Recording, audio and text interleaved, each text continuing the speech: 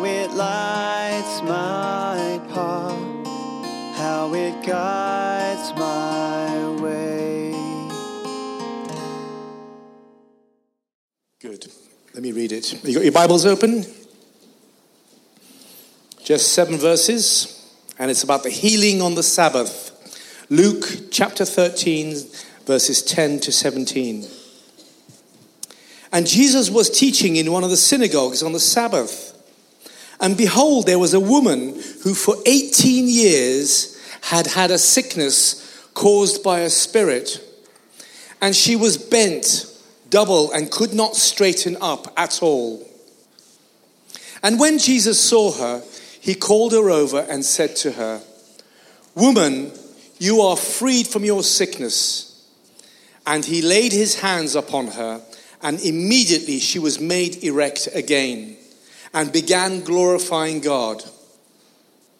And the synagogue official, indignant because Jesus had healed on the Sabbath, began saying to the multitude in response, "There are 6 days in which work should be done. Therefore, come during them and get healed, but not on the Sabbath day." But the Lord answered him and said, "You hypocrites! Do not each of you on the Sabbath untie his ox or his donkey from the stall and lead him away to water him?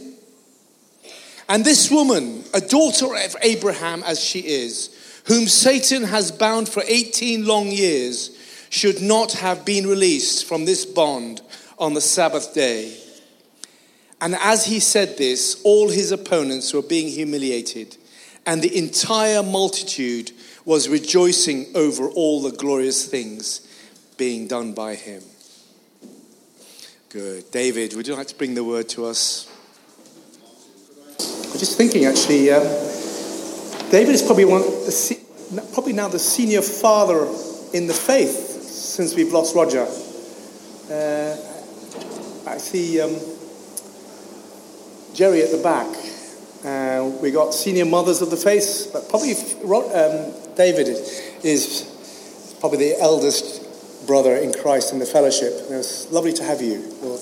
There are many stories you give. You're the preacher of stories, and we want to receive what you have for us today, Lord. Father, we thank you for our dear brother. We thank you for the years of walking with you, Lord, and the years of ministry. Father, I thank you for him. I thank you for the word that he's prepared. Bring it alive to us. Bring it real to us, and help us, Lord, to walk deeper in love with you and following you as your disciples. We thank you for him now, and encourage him and bless him and give him your strength in Jesus' name. Amen.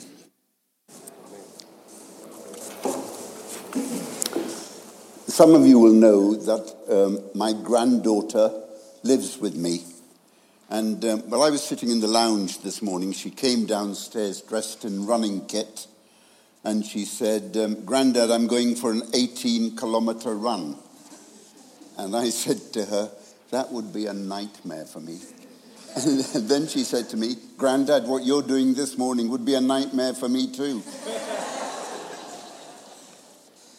When Anne and I came to Beckenham, it was just over 50 years ago, and we started off going to a local church. And in the church, we met a retired old lady. She was quite a character.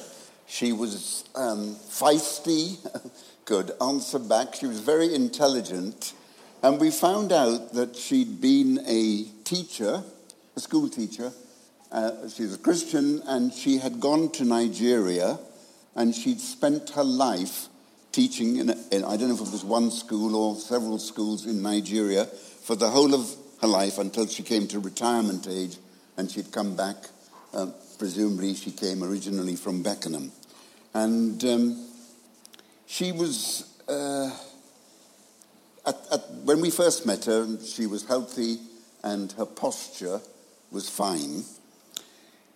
But then after a while, she got what is sometimes called bent spine syndrome. Doctors don't call it that.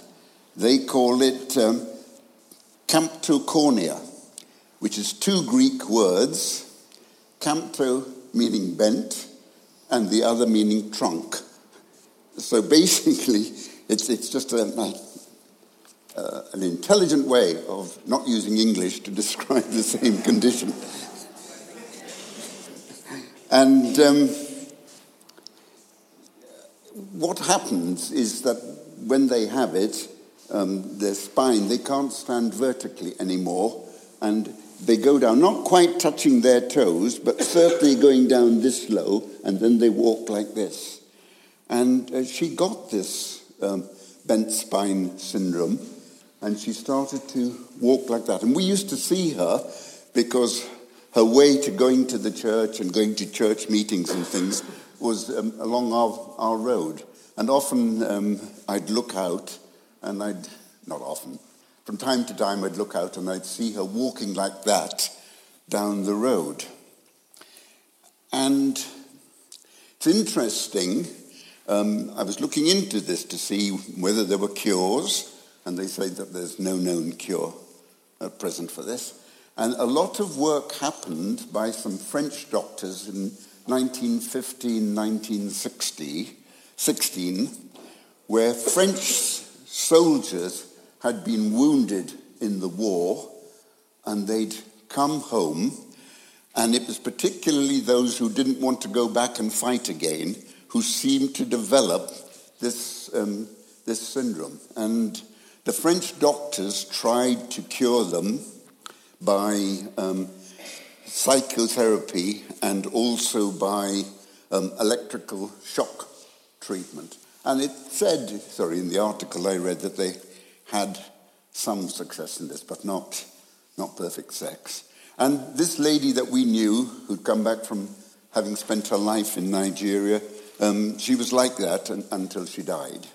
Why am I telling you this story? It's because I think that the story of the lady in the gospel that we just read had bent spine syndrome. I think that's what she had. And she'd had it for 80 years. Not 80 years, 18 years. And no cure. No cure was in sight.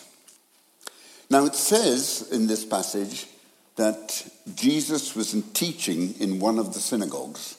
And in one of the commentaries that I read, it said this was the last time that Jesus taught in a synagogue, because he was no longer acceptable to many of the synagogue leaders. And so he did much more of his preaching then either out on the road or in the fields or wherever he did it. But this is the last recorded time of Jesus actually going into a synagogue. And of course, they meet on a Saturday, which is the Sabbath, not our Sunday. And so this would have been on a Saturday when he went in. And it says that there's a woman there who had a sickness caused by a spirit and could not straighten at all. I think when I read in this article about bent spine syndrome, they can straighten if they're lying down in bed. But it's obviously that whatever it is, the muscles or everything that holds you in vertical position, they can't do. But we've probably got doctors and nurses and all who know much more than I do from reading up in Google. But anyway, I think this woman had that bent spine syndrome. And in the text it says it was caused by a spirit. And don't forget, this was written by a doctor. Luke was a doctor, and he said that this was caused by a spirit. Modern medicine might quibble with the evil spirit being the cause. But as Christians, we believe in God as all good and being opposed by Satan, who is all evil.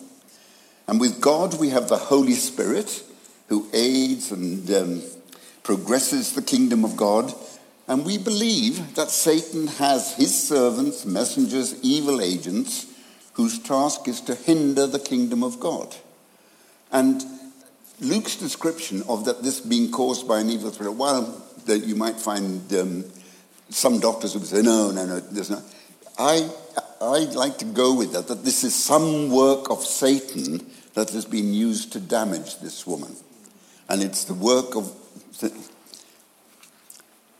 Satan can use bacteria or viruses or other tools or an evil spirit to hinder the kingdom of God and to hinder the work of Jesus. The woman has been like this for 18 years. We can judge the inconvenience to her living. We do not know how much pain she was in. If she had a family who was living, what would her condition have meant to them? When she thought about it, what did her future hold? 18 years is a long, long time.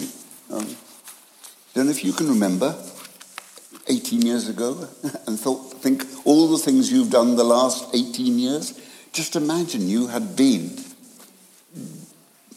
whatever the word is, with a syndrome like this for 18 years, unable to do almost anything. Even today, no known cure. In the, I'm trying to think where it was. Yeah, in the late 1950s, I had a cousin of mine who got tuberculosis. And I know that nowadays there are modern treatments that don't involve this. But in those days, if you had TB, you went to a sanatorium for between 6 and 12 months. And I used to go and visit him there from time to time. It was, I don't know, about 15 miles from home, the sanatorium. And he was in one bed, and next to him was a veterinary surgeon who'd got the TB from one of the animals that he was treating. And so I used to go there, and the vet was quite a young vet, and he'd got a youngish wife, and she would come roughly, I suppose it was visiting hours, and she would be talking to her husband, and I'd be talking to my cousin. And I can remember once, he was going to be there, her husband, for between 6 and 12 months, and so was my cousin there. And I can remember she had left, and I was leaving because it was the end of visiting time, and she was just ahead of me walking along, and she was sobbing and sobbing and sobbing. Just this separation from her husband over 6 to 12 months, coming to visit him whenever they had visiting times. It was horrendous to see. This lady's life must have been horrendous, just going on year after year. And you can go on, at least these TV people knew that in I say a few weeks, in quite a lot of weeks, they were going to be cured and they were going to be okay. But she got no hope for her. It was sort of like a hopeless life that she was living. And on the Sabbath, she goes to the synagogue. Probably no hope of ever getting well. In spite of this, she is still going through. She wants to be with the people of God.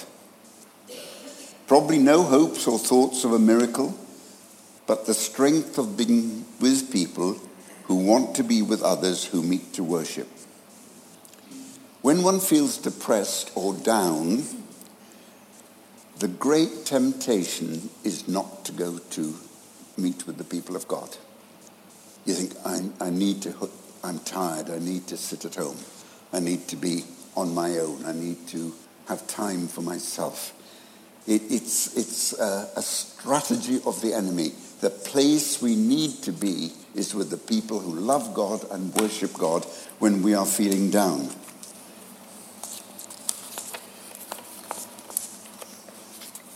When any Christian is in the midst of pain or sorrow or under attack from the enemy, it is in the middle of the congregation of those who seek to worship, listen, and celebrate the joy of Jesus. It's not going to necessarily cure you. This lady who'd spent her life in Nigeria, she didn't ever get cured.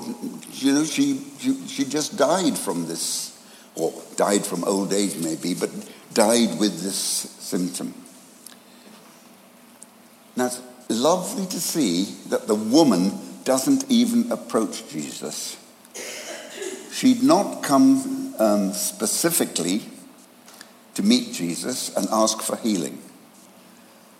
When Jesus saw her, the text says, he called her over. He firstly spoke healing into her and said, "You are freed from your sickness." And then he laid hands on her, and immediately she was made erect. And her first reaction was to glorify God. Sheer joy and delight expresses an outpouring of thanks and blessing to God and gratefulness to God. I think it's beautifully the way Luke catches this. Jesus does the initiative. It's not that she's coming saying, "Will you please heal me?" Though that's a very noble thing to do, to come to Jesus and ask, "Will you heal me?" But she doesn't even ask it. She just comes to be with the people of God. And Jesus picks her out and says, "Come forward." And he tells her she's freed, and then he lays hands on her and she's healed. Many years ago, there were three of us, Ian King, and my wife and I, who were leading an ICRIS congregation in Downham.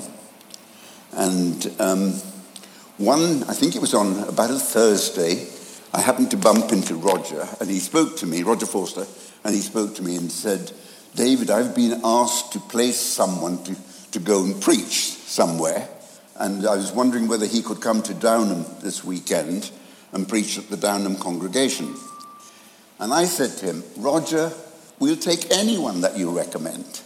And he said to me, "Oh, no, I've never met this guy."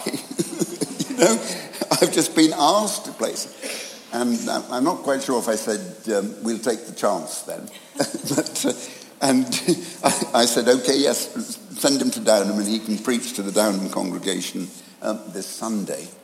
And then it was only after I'd left Roger that I realized I wouldn't be there myself, because I'd been asked to preach, been booked to preach in another congregation, which was further away from my home than Downham was.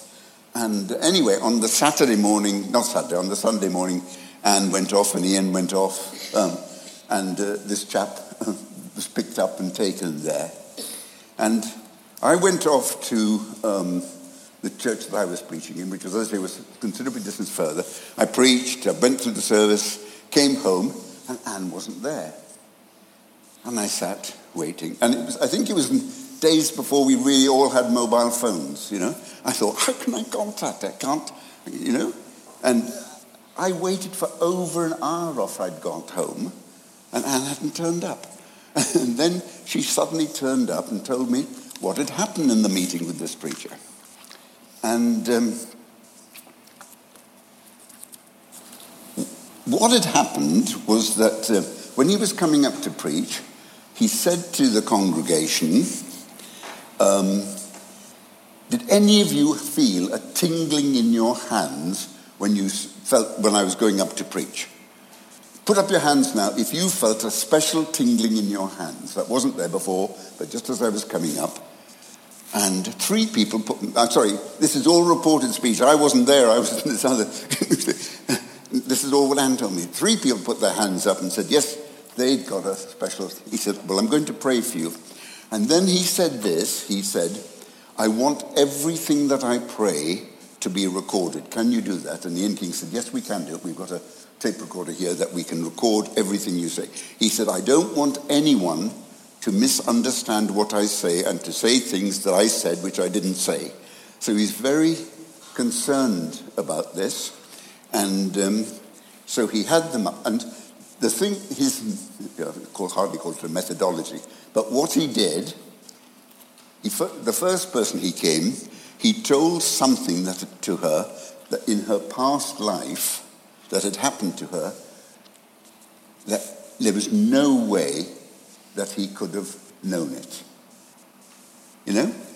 He just described something, and she said, "Yes, that did happen to me." And then he did a prophecy to her. And he did this for, first of all, the first three came up, and then others just joined the queue until, they hadn't had the tingling. But if there was going to be prophecies around, they wanted them. And so one after the other, and they were all, and later each one was given the bit of what was spoken to them on a little small cassette. But at the time, it was all recorded on one, and it was all there. And it was quite interesting. There was one lady in the congregation who was a single lady, and his prophecy to her was, "You are going to get married." And now this is what I think she was longing to hear. She really did want to be married. 15 years later, I went to her wedding with her. At the time of the prophecy, the man she would eventually marry was still married. But then his wife died. And when he became free, not that they'd known each other before, that they got to know each other after his wife had died and she married. And it was, I didn't go through all the prophecies, but later that year he invited Anne and me to go to his home place. It's in the Washington state, the farthest northwest of the United States. And I think the place was called Yakima, where he did a 3-day conference. And there they had a prophetic school, so that if you wanted a prophecy, anyone could go, and 5 or 6 people would gather around you, and they would tape record their prophecy on your life. Now, one of the prophecies for me was that I was going to write 5 books. Well, that hasn't, but maybe that's my laziness. I haven't written 1 book. But anyway, what I'm trying to say, the meeting, as Anne and Ian reported to Mate and me, was sort of immense with people's hunger to know what God was really saying to them. And the prophecies were a fantastic help to the congregation.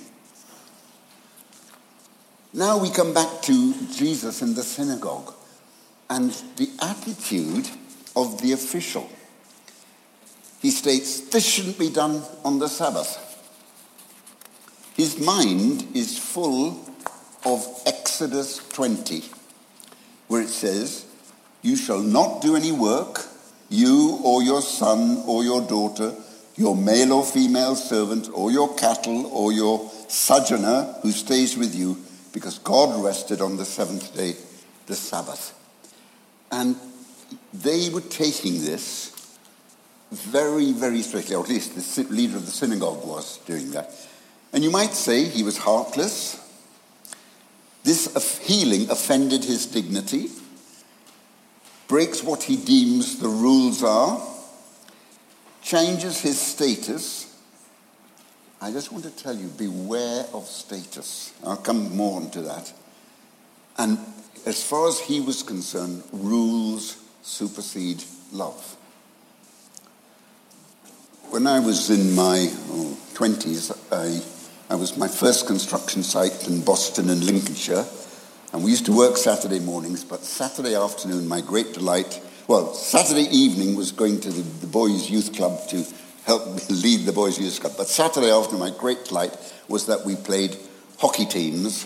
I was in the Boston hockey team, and we went all around the county. We went as far as Melton Mowbray and Leicestershire, and we went to Great Yarmouth and all sorts of things. And I loved playing hockey. And but there were 2 school teachers who were also on my team. Both were teachers at the Boston Grammar School. And one was a very committed Christian, the other marginally so. But the one who was, I would say, marginally so, and it's not for me to judge on his status, he was married to a German Christian who was very into this subject. And so, on a Sunday, she would do no work at all, and she made sandwiches on the Saturday, and their food on the Sunday was the sandwiches she'd made on the Saturday. And he used to be very apologetic. He was saying, I'm sorry, I can't invite you to my home on Sunday because we have this rule in our... He didn't agree with it, but that was the rule. You can get... And I have met other people for whom that Sabbatarian... And I went along with it my own way at one stage, but you can see if you're brought up in a particular way and you haven't broken free, it's a very hard thing for this man. But status is the thing. you have to, I would say, beware of seeking status. There are always going to be leaders, rulers, positions of authority, which may be right for you to take. But do be aware of the dangers that come with it. Of course we've got to have leaders. Of course we've got to have people with authority. But it is in some ways a dangerous position to be in. And you need to pursue it if you've given status. Maybe you didn't choose it. Maybe it's given to you. You need to pursue it with humility and love and hold lightly to any status that you've got. I'm so grateful that my experience in Nicholas is that is fulfilled over and over again. People have status, but they hold it lightly. And it doesn't... their dealings with people are never from a proud reaction. Sorry, I keep turning. Perhaps I need to move around a bit.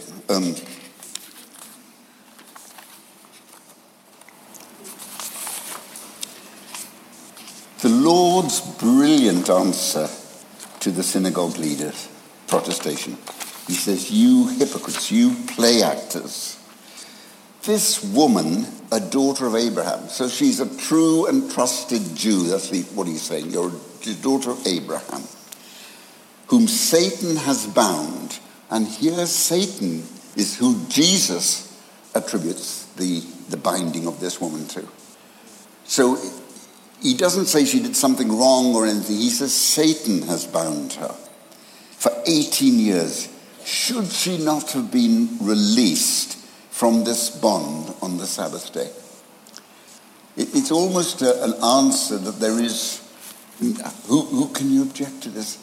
He goes on to say, you're allowed to take your cow or your donkey out to give it from its stall to give it water. They can go out and move, and you can go with them and get them to drink water, and they can move and they can do these things. Can't this woman be freed from the crippling bondage of her life because it's a Sabbath?